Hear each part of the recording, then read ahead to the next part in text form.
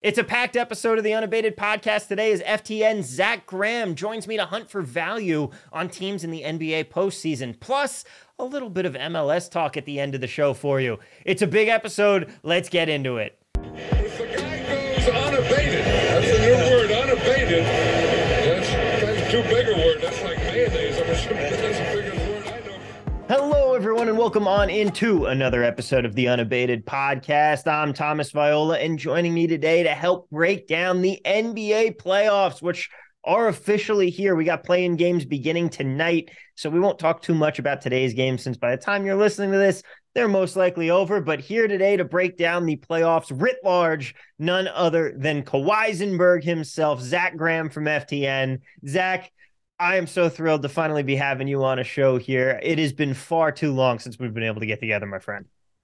Thomas, I appreciate you having me, man. Obviously, the discourse between you and I over the last month or so has been mostly focused on MLS, but we got our start together talking NBA, so I'm excited to be talking hoops with you on the Unabated pod. And my favorite thing about this pod and about our audience here is, quite frankly, if we decide at the end of this show, which I have a feeling we will, to get into a little bit of MLS talk, they're going to stick around because it's all about finding edges and finding better ways to bet. So no one's going to be tuning out just because, oh, no more basketball, I'm out. I think we'll get a couple people sticking around for that. I'm excited to talk more MLS in the future. But right now, let's get things started talking about this NBA slate that we've got going on here. My first question for you has to be, who's winning it all? Who is going to be taking home the Larry O'Brien at the end of all this? Look, I'm not going to, this is no fun. This is no fun. No hot takes from me. Right now, I've got Bucks over Suns in the finals. My preseason pick was actually Clippers over Bucks. And man, if Paul George can come back in this first round series, like I would probably just be like, oh, I'm going to stick to my guns and just go Clippers over Bucks. But the fact that they drew the Suns, I know it's only been like 8 or 9 games with Kevin Durant in that lineup, and they haven't exactly played a murderer's row in those games, but they're undefeated. And Kevin Durant, whether it's Brooklyn or Phoenix this year, has been fantastic, even through the multiple injuries. So like right now, it's really tough for me to pick against them out west. But the Bucks over the last, 2.5 months, I think have just in many important metrics have been the best team. And like the most important metric, best record in the league. And the fact that team is seemingly 100% healthy coming into the first round. Everybody, of course, who's not in the play-in gets a week off going into the tournament here. So to me, it's the Bucks trophy to lose. But I think Bucks Suns rematch with KD involved now is the matchup that we as fans deserve. And I hope we get it. I hope so too, as a Suns 16-1 ticket holder here. Ooh. Yeah, I picked them up preseason during the original Kevin Durant news, and then promptly wrote off that ticket as, oh, well, missed out on this one. And then when they got him at the trade deadline, all of a sudden back from the dead, because that team looked absolutely listless for long periods this season. And all of a sudden, you're right, you hit the nail on the head. Even though KD has been injured, when he's been playing, they have yet to lose. I believe the stat is 8-0 right now. They come in as 7-point favorites, 7.5 in some shots against the Clippers in game one. They're certainly very large favorites in the series price. I believe Circa has them all the way at minus 527 to win the series here. But does that mean that you do see some value here on the Clippers? The price is plus 381 at Circa right now. Do you think that maybe with Kevin Durant with the injuries, is he going to be able to stay healthy? Are they going to have an element of rust with the fact that he's only played 8 games and now you're going up against much better competition here? Or is it still going to be too much? Is this team too talented? I think ultimately it's too much for the Clippers, and it's not just the Paul George injury for me. I believe the kind of scuttlebutt today, I don't remember if it was Shams or Woj or who reported that Paul George now like looking maybe a little bit more optimistic to make an appearance in the first round, but can they stay above water until he gets back?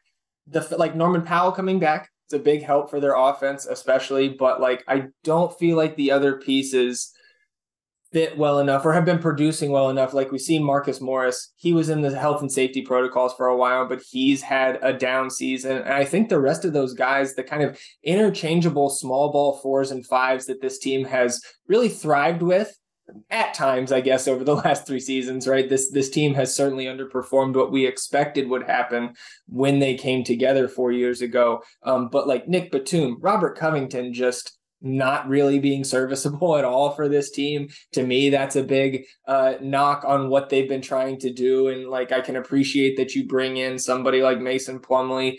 I'm a Bones Highland fan, but he is a sieve at best on defense, and they're not hurting for offense on this team. So the Russell Westbrook addition was a big head scratcher to me, not necessarily just adding him to the team, but throwing him right into that starting lineup.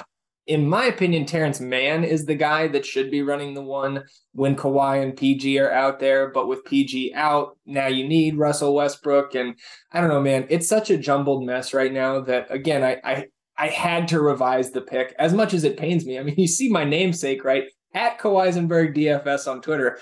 I want to pick these guys. I just can't go against the Suns and how good they can be on paper compared to this Clippers team, which just, they were okay to finish the season. Like the win over the Lakers without Paul George, I think was a good sign. But again, it's just, if they were matched up with any other team here in the first round, I think I would go with them. I just can't do it against the Suns with Kevin Durant. I texted you before the season began with my highly scientific method of weighing out this NBA season here. You see, here in Las Vegas, you certainly do get your fair share of the NBA crews coming through here. Yeah. And one night down at the Aria after the Canelo fight, I'm in the Aria High Limit Room, which is a great bar. If you're ever in Vegas, highly recommend taking a stop in there. And I'm looking around the room and I see this one guy and I go, he looks kind of like Tyronn Lue. And then I put 2 and 2 together because I'm like, wait a second, no, that just is Tyronn Lue. And that man was wearing a bedazzled Los Angeles Clippers man purse. And at that moment I said, nope, gotta fade the Clippers this season. Can't be back in the man purse coach here.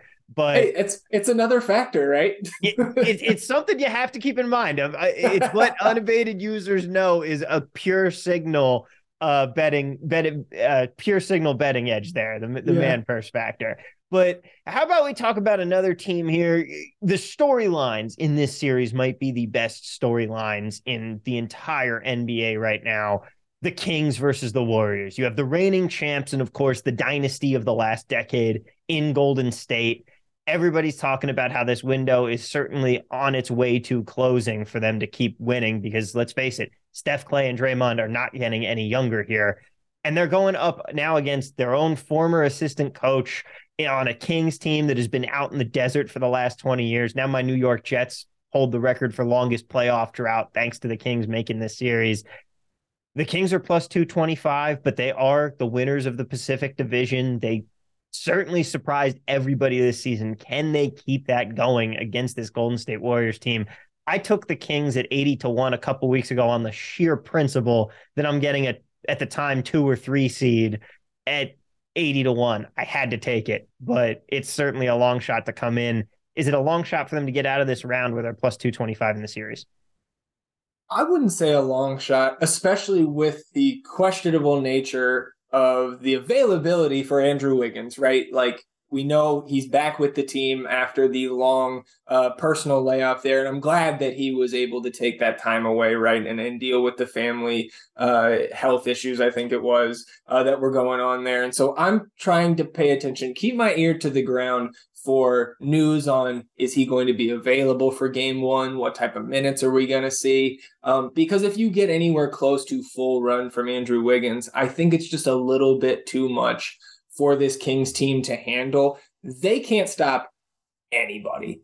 They can also outscore most teams in the league. So like Andrew Wiggins is a big piece for me. And again, I don't think I'm dropping any sort of hot takes there. The Warriors road record is, again, one of the biggest head scratchers, I think, this season. 11-30 on the road. And the fact that they don't have, like you mentioned, the home court advantage in this series is like, my big question is, and maybe you can have some insight on this as well, is this the most important game one out of all 8 first-round series that we have? Because if you're the Sacramento Kings and the fan base, right, who are just going to be absolutely rabid throughout this series, as they have been all season. I mean, this is the longest playoff drought in professional sports here in the United States, and it's now over. These fans have been waiting since the early aughts for this opportunity. If the Warriors come in there, especially without Andrew Wiggins, and upset the King, and upset, in quotes, if they get a win there on the road in the first game, I almost said week one, talking about, looking on the soccer side of things. I think that is extremely demoralizing that they have kept their head above that 4 seed. Like you said, they're in the 3, getting that home court advantage all season. They fought for it against all the odds. Nobody had this team as a top 4 team, much less I think I had them on the outside of the play-in bubble when I was doing my preseason predictions. If the Warriors come in there and the road woes from the regular season are gone, the Kings have no shot. And I think that game one is so important to them drawing this series out, because if you even split these first 2 games and then you're going back to Chase Center, which the Kings are probably going to be fairly well represented there, but the Warriors crowd, even in the newer building, has been raucous as well. And on the flip side, 33-8 at home are the Warriors this season. So I think that game one for me is going to be extremely telling. And absent that Andrew Wiggins news, if you want to take a shot on plus money Sacramento Kings getting out of this first round, even just for the emotional side of it and cheering with the 3 seed who are underdogs, I get it. But if I'm putting any money down on this series, it's just going to be with the Warriors and doing what they do when the calendar turns to April, right? If they have everybody available, I know the window may be closing, but it's not closed yet. And I don't think it's the Sacramento Kings who are going to close the window on a full strength Golden State Warriors team. I'm hoping here, as far as looking to invest in the Warriors, I'm hoping for a Sacramento Kings game 1 win. Yeah. I think if that happens, and preferably if they can win it by a decent bit, which I don't think so. The game is the definition of a pick 'em. FanDuel has +1 on the Warriors. DraftKings has +1 on the Kings here. Yeah.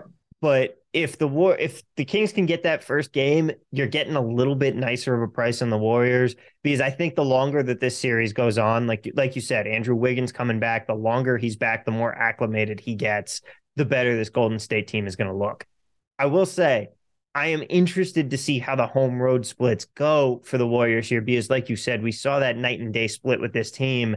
And this series is going to be very unique in the aspect that more Kings fans are probably going to be buying tickets for the Warriors side of things than they are for the Sacramento games, because the Sacramento games, the prices are outrageous. And then when they go down to the Bay Area, the prices are actually pretty reasonable. I have a couple friends who are Sacramento fans who have already said, well, we're going to game 1 because it's the first game. But then, game 3 and 4 will be down in the Bay Area because the tickets are just that much cheaper. We see a little purple and black in the Chase Center crowd there. That would be, just adding to the list of unexpected things coming out of this Sacramento season would be visible fandom in the Chase Center. It's been an incredible run for this team. I'm curious to see what's going to happen. But like you said, I think that the Warriors are probably going to be a good investment here later on if you want to take this price after game 1, but you got to root for the Kings in game 1 just to get to a price where you start wanting to take the Warriors here. Moving over to the Eastern Conference, and we'll talk a little bit about some of these play-in teams because I'm going to be hopping back and forth here, but I want to go to the next series up in the Nets and the Sixers. This is by far on the odds the most lopsided series we have here. -1,000 on the Sixers to win this series. Is there any hope for this Nets team that is now Kyrie-less, KD-less, but they still got Ben Simmons? He's out for the year, so they don't have Ben Simmons. But there is hope, Thomas. There is hope for this team in 2024. First of all, I'll flip it here, and I guess I'll be a bad guest for a second. Philadelphia lucked out that they got the 3 seed and they get to match up with Brooklyn instead of they do not want to see or did not want to see, I would think, Miami in the first round compared to this Brooklyn team. But I'll get back to the Brooklyn side. I don't think they have much of a chance here in terms of the series. Now, winning 1, 2, maybe even 3 games, I guess I'm not shocked if that happens, but Nick Claxton had a fantastic season defensively. Mikal Bridges has turned his game up to another level where it kind of makes me think like, and I said it at the time of the trade, I think Sean Marks wins that trade regardless. And the Suns have to win a title for them to also win that trade. I think it can be a mutually beneficial deal there because getting those 4 unprotected picks and then Mikal Bridges, who, what's the going rate for him if you're just trying to ship him off at the deadline? It's at least 2 firsts. So you're essentially getting like 6 first, maybe 7 back for KD plus Cameron Johnson. So like, I love that move, but there's just like, and as good as Bridges has been, I'm excited to see where he goes from here. They don't have enough to get past this Philadelphia team unless, and I'll knock on some wood here, unless, James Harden's hamstring flares up or Tyrese Maxey gets his foot sore or whatever could happen there. I hope it doesn't because I want to see Philly advance past this first round because I think those potential second round matchups out east are going to be just some absolutely heavyweight bouts, hopefully 7 games. So I don't have a lot of faith here. And of course, the betting markets don't either in the Nets. So I think that's more of a series that I would want to attack game by game rather than, trying to pick Brooklyn to have a crazy upset here. And now that's where I want to talk to you more about the Sixers here, because as far as the heavyweights in the East, yes, you have the Bucks and the Celtics, but then after that, you are really kind of looking at Philadelphia and Hoomst. And yeah. Philly's 13-1 right now to win the title over at Circa. Can they be that long shot team? They're kind of the team that sticks out to me in that mid-pack tier of if somebody's going to do it, they probably have the best shot because I don't think that they'd have to play both the Celtics and the Bucks in the series, right? I mean, they could if, you're probably going to meet the Celtics in the second round, right? And then the Bucks if they come out of the top half of that bracket.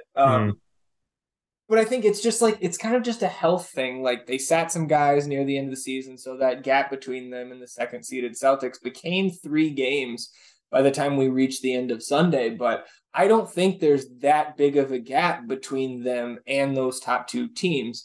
I actually think the gap is bigger between Milwaukee and those 2 than it is between Philly and Boston. So it's not like Boston's been the healthiest team this season either. Like I think Jaylen Brown's been a little bit banged up. Marcus Smart has been banged up throughout the year. And obviously the Time Lord, I don't think has been right this entire season. Got a late start with his initial injury, recovering, I should say, from that initial injury, and then been in and out of the lineup throughout the spring. So I think the Celtics are in a fairly precarious position. Both teams really are, obviously. If Embiid or Harden goes down, the Sixers' hopes are toast. But I just don't think that margin between the Celtics and the Sixers is as wide as some people think. And I've seen maybe 1 or 2 predictions of the Sixers getting out of this bottom half of the bracket and making it to the Eastern Finals.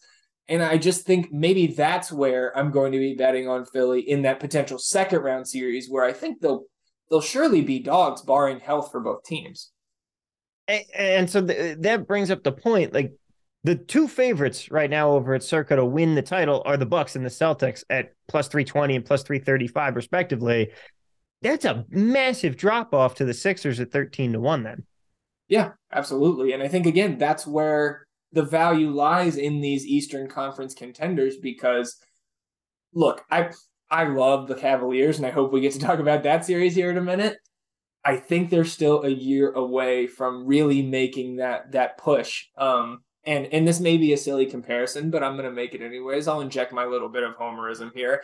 At the end of the Spurs run, in the 2013-2014 runs to play Miami, They faced off against the Golden State Warriors in the second round of the Western Conference playoffs.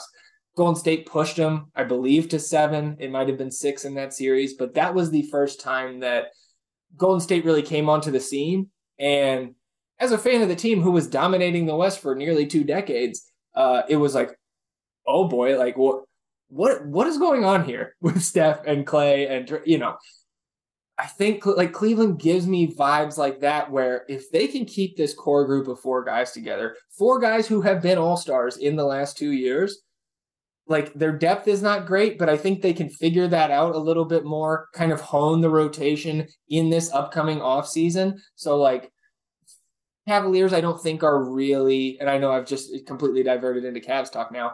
I don't think it's this year for them. So while I do want to see what they can do against the Bucks, it's really just those top three, I think, in terms of realistic contenders to come out of the East. And like you mentioned, the value to me is clearly with Philly, and the man who's going to win the MVP, even though I wouldn't give him my vote. I'm sorry, Philly fans. It's still Jokic for me. Embiid, very deserving and going to win this award. And so, like, for them to be that far apart from those other two that you mentioned, like, the value to me is clearly there. If James Harden stays healthy, like, a Harden Embiid pairing can absolutely win the East. Yeah, and once you get there, like you said, you're going to be facing just one of those teams from the gauntlet of the West, like probably the Suns or something. I agree. I think the value screams Sixers to me, but let's move over to that Knicks Cavaliers series because it's still weird seeing the Knicks in the postseason, period, even though it's the NBA and everybody gets in. But the Cavs are favorites here. And like you said, they've been a surprising team of the last couple of years now as they've slowly been building up the post LeBron era. Yeah, man. And I think like I said, I don't think this is their year, but especially if Julius Randle is not right to start this series, the Knicks need at least 90% Julius Randle to have any hope against this Cavaliers team. And I'm not trying to discredit what Tibbs and the, Tibbs rotation, which is like 6.5 guys, has done this year. I just don't think they have enough firepower, even with Julius Randle, to make it out of this series. The home court advantage at Madison Square Garden certainly helps. But again, with Julius Randle this week, I think the latest reporting today was that he's been doing some good movement on the court, but not playing competitively yet on the court. Obviously, still 4 days until the first round begins, so he's got some time, but absent the news being Julius Randle is good to go for Saturday, I just don't see how they can keep up with the Cavs here. And I think if Cleveland can steal this first one or one of the two in New York to start this series, I don't see it going past 6. And I even think they could take it down in the Garden in that 5th game. And it's not like they really have to steal anything in that first game. They're 5.5-point favorites. Yeah. And so to me, like that probably leans into the idea that Julius Randle is either not going to be 100% or maybe going to miss that first game as a whole. And like, I'm probably a little bit higher on somebody like Obi Toppin than your average NBA diehard. I think he can actually do some good things if he ever breaks out of the Tibbs, non-rotation, I guess I could call it. But he doesn't have enough, and the rest of this team doesn't have enough. I love Josh Hart. I love Jalen Brunson. I'm a Mitch Robinson fan. I'm an Isaiah Hartenstein fan.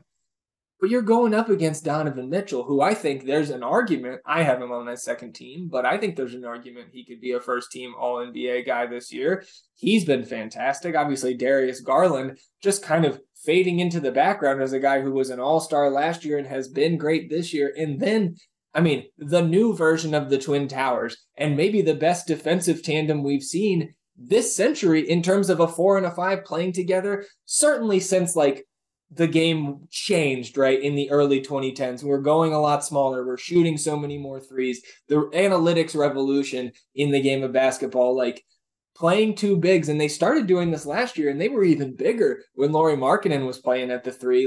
The Cavs have kind of led this new era, right, where we're able to play multiple bigs and get away with it. And I just don't think the Knicks can match up. They're going to make it a knockdown, drag out grind of a series, no matter how many games it is. I just don't see them getting the result. I have a hard time ever backing the Knicks to do anything good because they are one in a long line of cursed New York sports franchises. But we've made it 20 minutes or so into this pod without talking about this one team that really everybody always wants to talk about. They played tonight against the Timberwolves, who have been making the news for all the wrong reasons lately. Yeah. The Lakers, 8-point favorites in this game. Obviously, by the time this pod goes up, that game will be just about getting ready to tip off. But assuming a win for Los Angeles here, the team is 14-1 to win it all. And, you can never count out, even if they're coming in through the play-in game. It's tough to count out LeBron James even at this stage, right?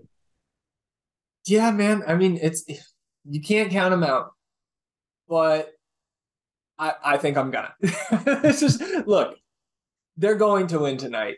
Mm-hmm. I have never seen a team self-destruct like the Minnesota Timberwolves did on Sunday with Rudy Gobert punching Kyle Anderson in the huddle, and then Jaden McDaniels punching a wall and breaking his hand. And Jaden McDaniels is they are going to miss him a lot more tonight against the Lakers than they will with Rudy Gobert. I actually think that the Timberwolves offense is going to be a lot more free flowing with Gobert not clogging up the paint for Anthony Edwards and having Karl Anthony Towns be able to stretch the floor and open things up. But defensively, I don't think they have enough. And obviously the Lakers, which is what you asked about me, I have a habit of this, just going to talk about the other team. Look, man, I understand that their record has been fantastic. I think it's actually best in the league since the All-Star break for the Lakers, and they did a lot of that without LeBron James. But, you mentioned not counting out LeBron. He is not healthy with that foot. He's playing on it, but all the doctors they consulted, except for one who apparently has the LeBron James of feet, said you need to get surgery. So, LeBron, I don't think has gone more than 6 weeks without missing games for injury or rest over the last 2 seasons. And so to say that him and then Anthony Davis, who is maybe the most memeable player for getting injured, certainly mid-game, right? All the DFS players, dread that with Anthony Davis. To say that those guys are going to be able to stay healthy all the way until June, I just don't buy it, especially with some of the teams they're going to have to go through. Now, winning tonight goes a long way.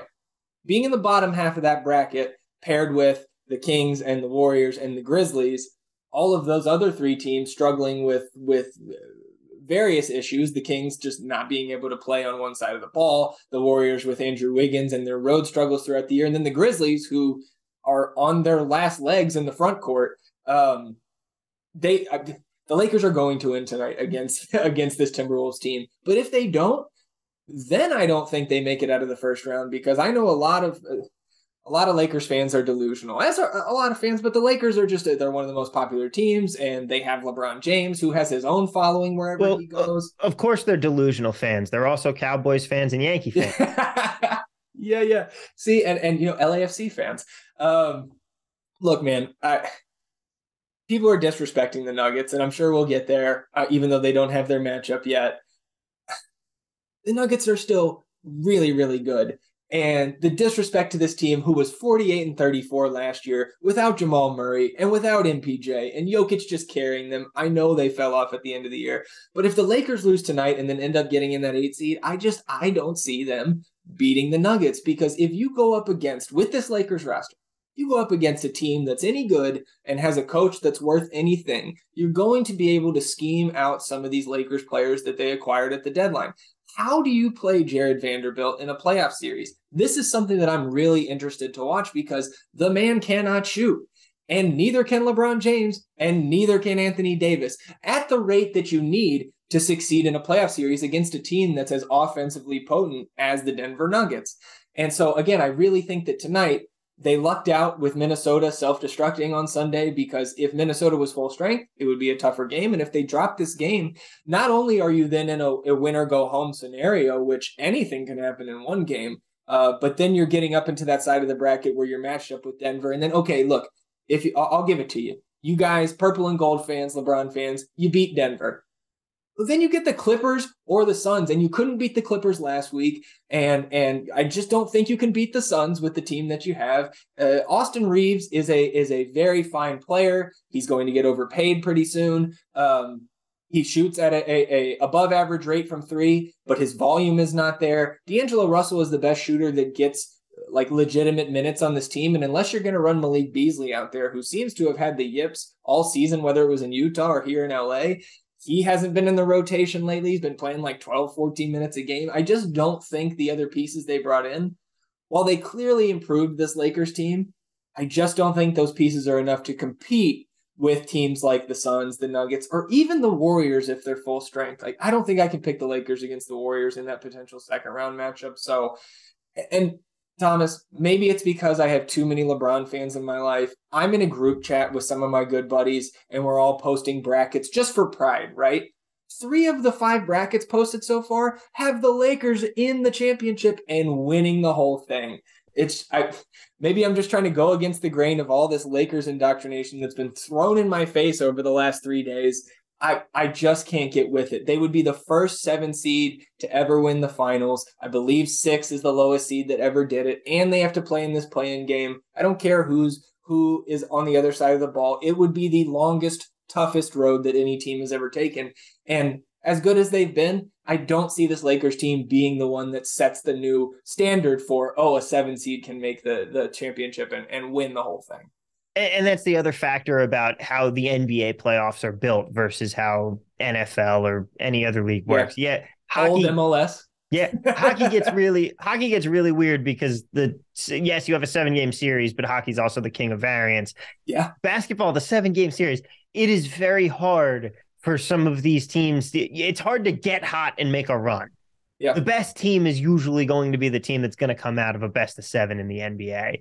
And I have a hard time picking the Lakers over a lot of these teams, especially the Nuggets, who, again, as the 1 seed in the West, we're just bringing up now 30 minutes into the show. That's how much there's been to talk about other teams. But they were certainly the hot commodity at the midway point of the season. They're now 925 to win it all at Circa. What is it with this Nuggets team? Are they going to be able to do it, or did they peak too early this year? See, I don't think they peaked too early as much as it was they beat the Grizzlies in one of the games like earlier this spring, and they opened up such a lead on the rest of the conference that they kind of were able to just coast into the finish line. And does that come back to bite them? Maybe. I think the Lakers are the only team that they don't want to see out of this play-in group because we know that Zion's not coming back.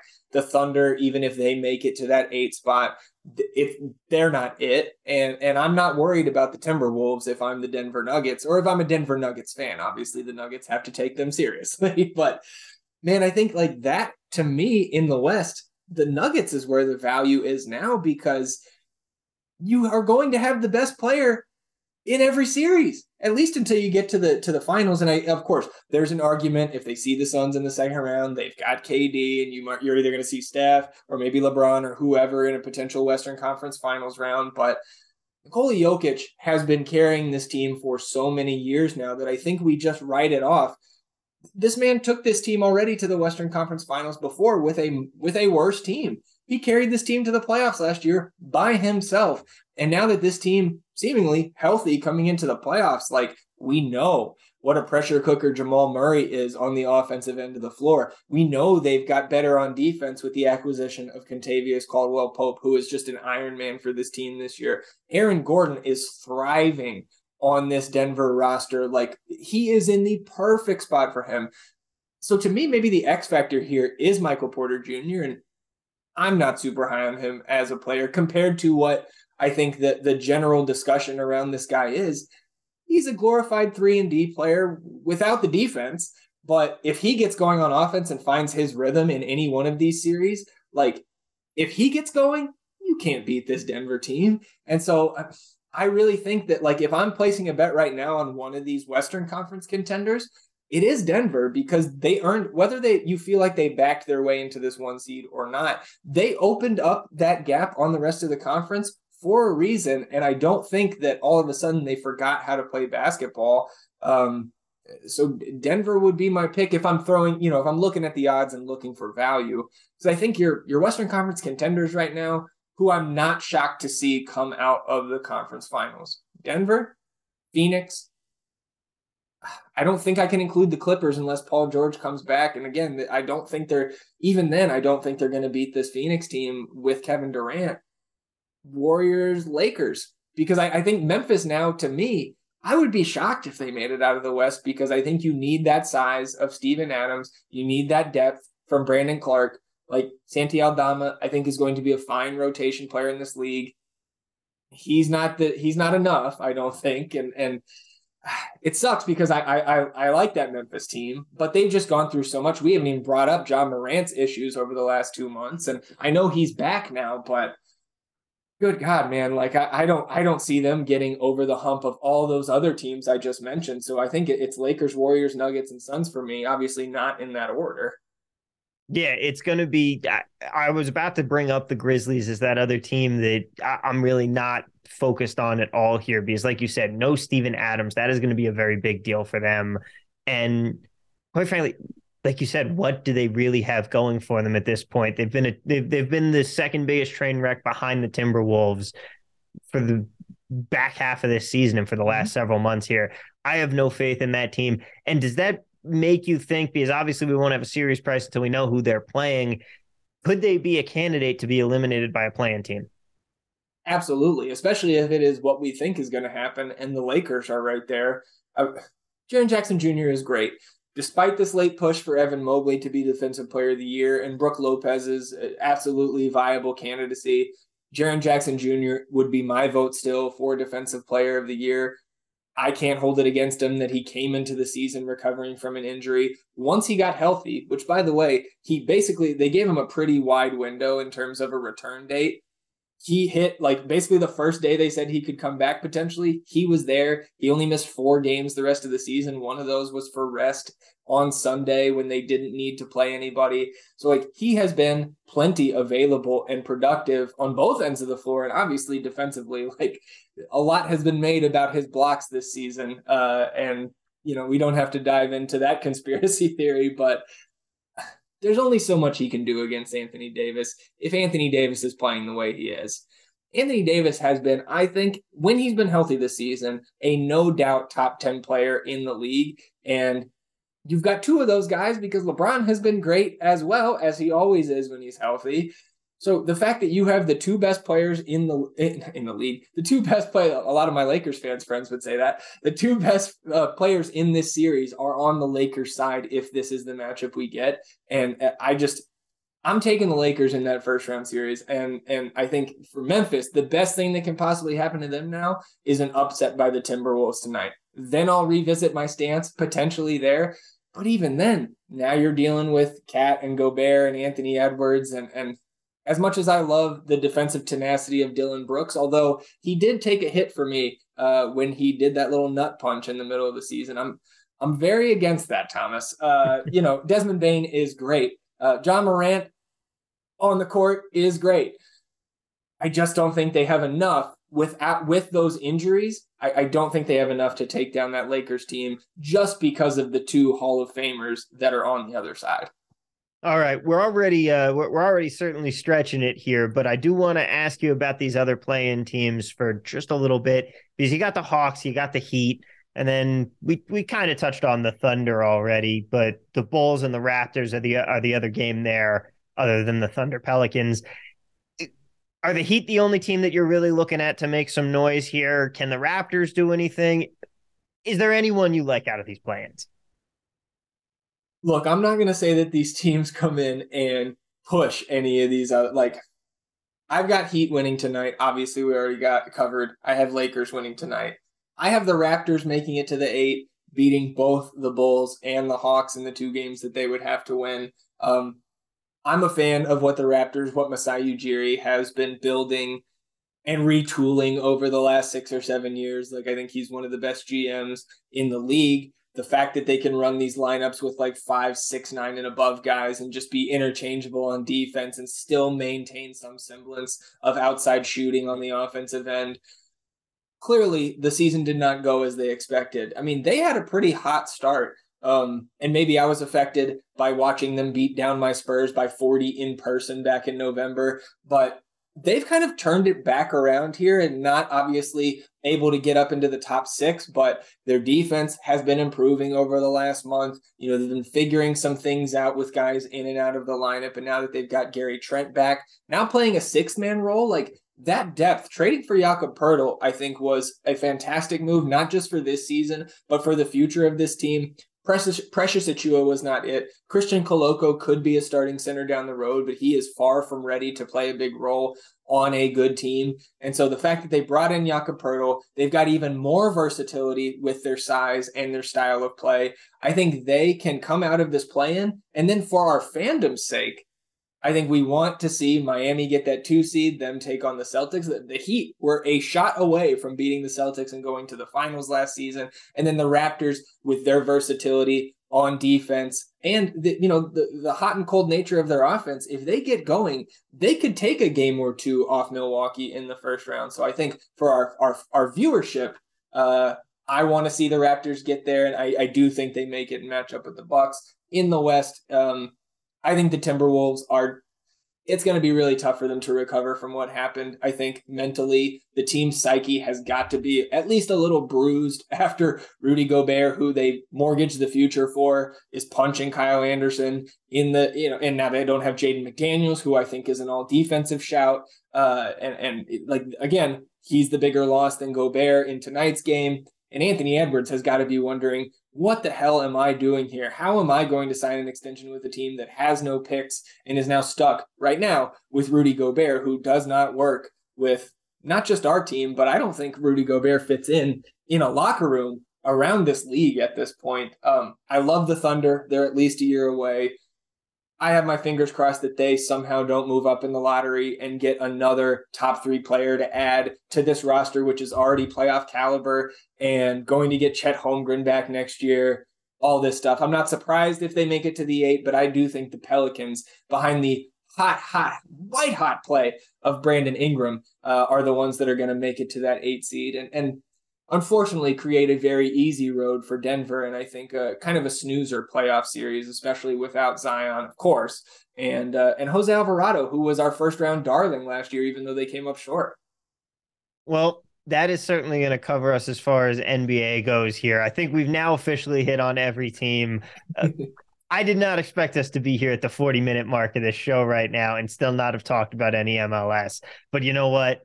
Let's get in a tiny bit of it before we get out of here, Zach, because you are one of the only other people on the planet that I can talk to about this league and about betting on it.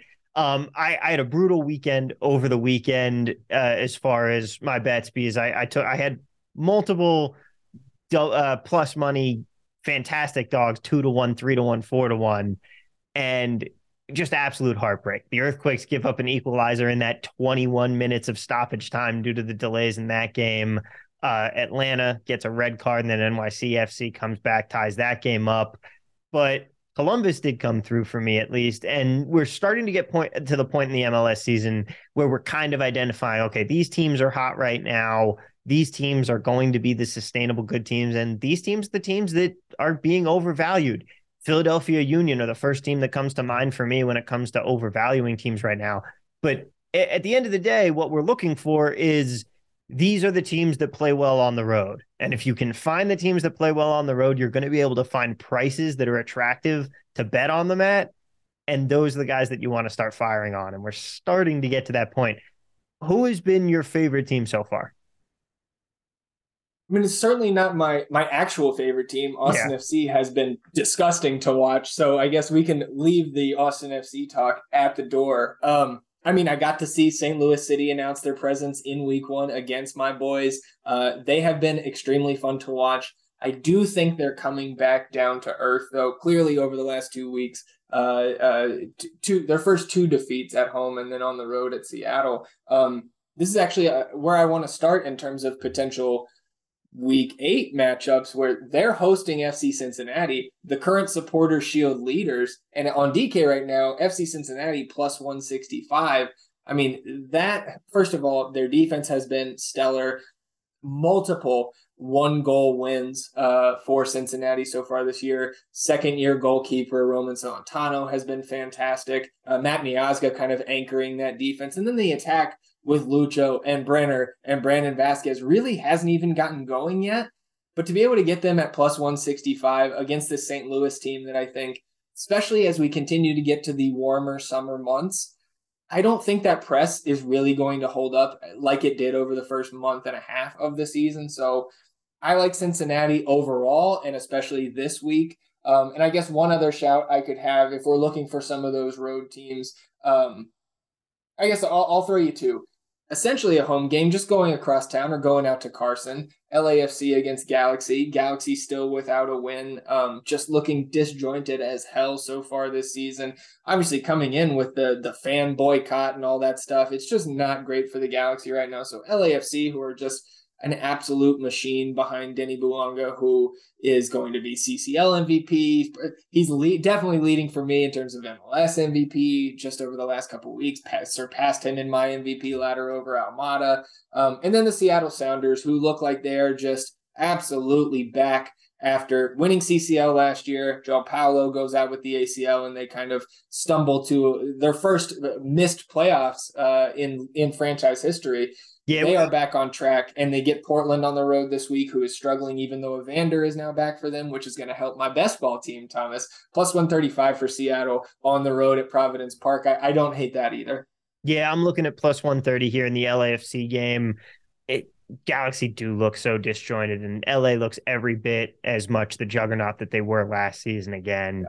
I agree with you completely on Cincinnati. This is a team that we liked a ton going into the playoffs last year. Not so much to win the league, but we've loved the turnaround that they've had from their start in this league. And I agree. St. Louis, I think the gravy train of being able to bet on them is coming to an end here. They definitely, I think even though they cool off, they're still going to be interesting to watch. And I'm glad that they're not having first year struggles so far. That know they're going to come, and my hope now is that we'll be able to adjust and hit the other side on some of these games, like Cincinnati this week. But the other team that I really do have to give a shout out to, and it's not just my homerism here as an Earthquakes fan. As a matter of fact, as I move everything around, you can see the Wando, you can see Wando's on the bookshelf behind me there. This midfield looks night and day different. They've got a new coach this season in Lucci, who seems like the guy.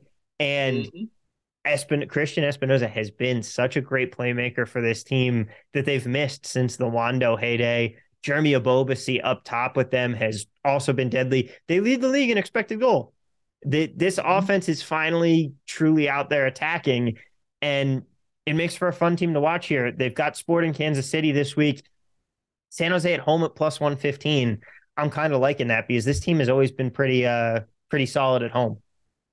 How are they plus money against this Sporting team? Like, look, I know that Sporting has been underperforming their underlying numbers, and they've got Johnny Russell back, and Alan Pulido is back in the mix. But, like, the way that San Jose is playing, like, San Jose, and maybe I'm just scorned because through, 5 meetings between our two favorite teams, Austin FC has yet to get 3 points against San Jose. But, like, even before this season, we know that San Jose can put up goals with anybody. And at any point of the match, they can come back. They can blow a lead. Like, You get the full gamut of emotions as a San Jose Earthquakes fan. But the buy-in is there. Like you mentioned, with Lucci at the helm, like, that is the difference to me in watching this team. And I know you watch them every week, so you're more in tune with them. But that is just the vibe I get rewatching some of the Earthquakes matches or tuning in, when I'm doing the spin around on MLS 360 on Saturday nights. Like, they just look like they're bought in, and that goes a long way. Like, and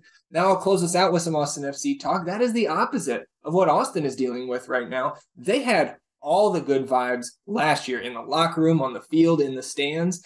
And it feels like maybe not to the extent Austin did last year, being second in the West, but San Jose certainly looking like they're ready to make a run and secure a playoff spot this year. Yeah, I'm excited. I have to root around in my futures drawer and find my San Jose tickets because I know I took at least one. I just can't figure out which app it's on right now. Yeah. So I've got to go back and make sure that I have some pricing on that because I'll pick some of them up just for the fun of it. But my Toronto future pick is not looking great at the moment. They need Insigne back big time. Yeah, and so does my best ball team. I took him in our second round of just some Austin FC podcast. We got together, did a best ball league, and we took Ricky Pooch in the first round. No goal contributions yet. I think, or maybe one assist in there, but still. And Insigne hasn't played yet. So the fact that we're staying above water in that league and obviously not winning, but still within striking distance. Hopefully, we're getting Insigne back here soon. Yeah, we will have to see. By the way, as much as I want to fade Philly here, what I'll end on, They're plus 150 on the Yep. road versus Chicago Fire. And I Chicago is have a to do it team. one more week. Yeah, I'm still here to fade Chicago. It's going to end in a draw, and I'm going to be upset with myself. But I'm going to have to take that price on the road. Yeah. All right, Zach, I can't believe we're going up. We're almost hitting an hour here on the show. It has been an absolute pleasure having you back on, my friend. We got to do this plenty more over the summer. But in the meantime, where can people find you and the fantastic work you're doing? Hey man, FTN Daily, doing, season-long fantasy content, mostly on the basketball side of things. On the DFS side, NBA streams, FTN NBA podcast with my pal Adam Pfeiffer.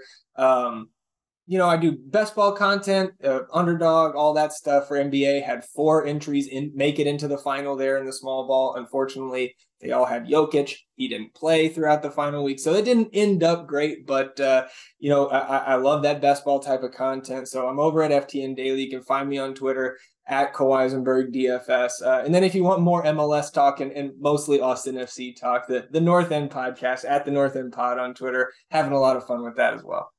Highly recommend you guys check that out and head on over to FTN and check out all the awesome stuff over there. Truly a great website full of great tools and stuff that you guys have been working on.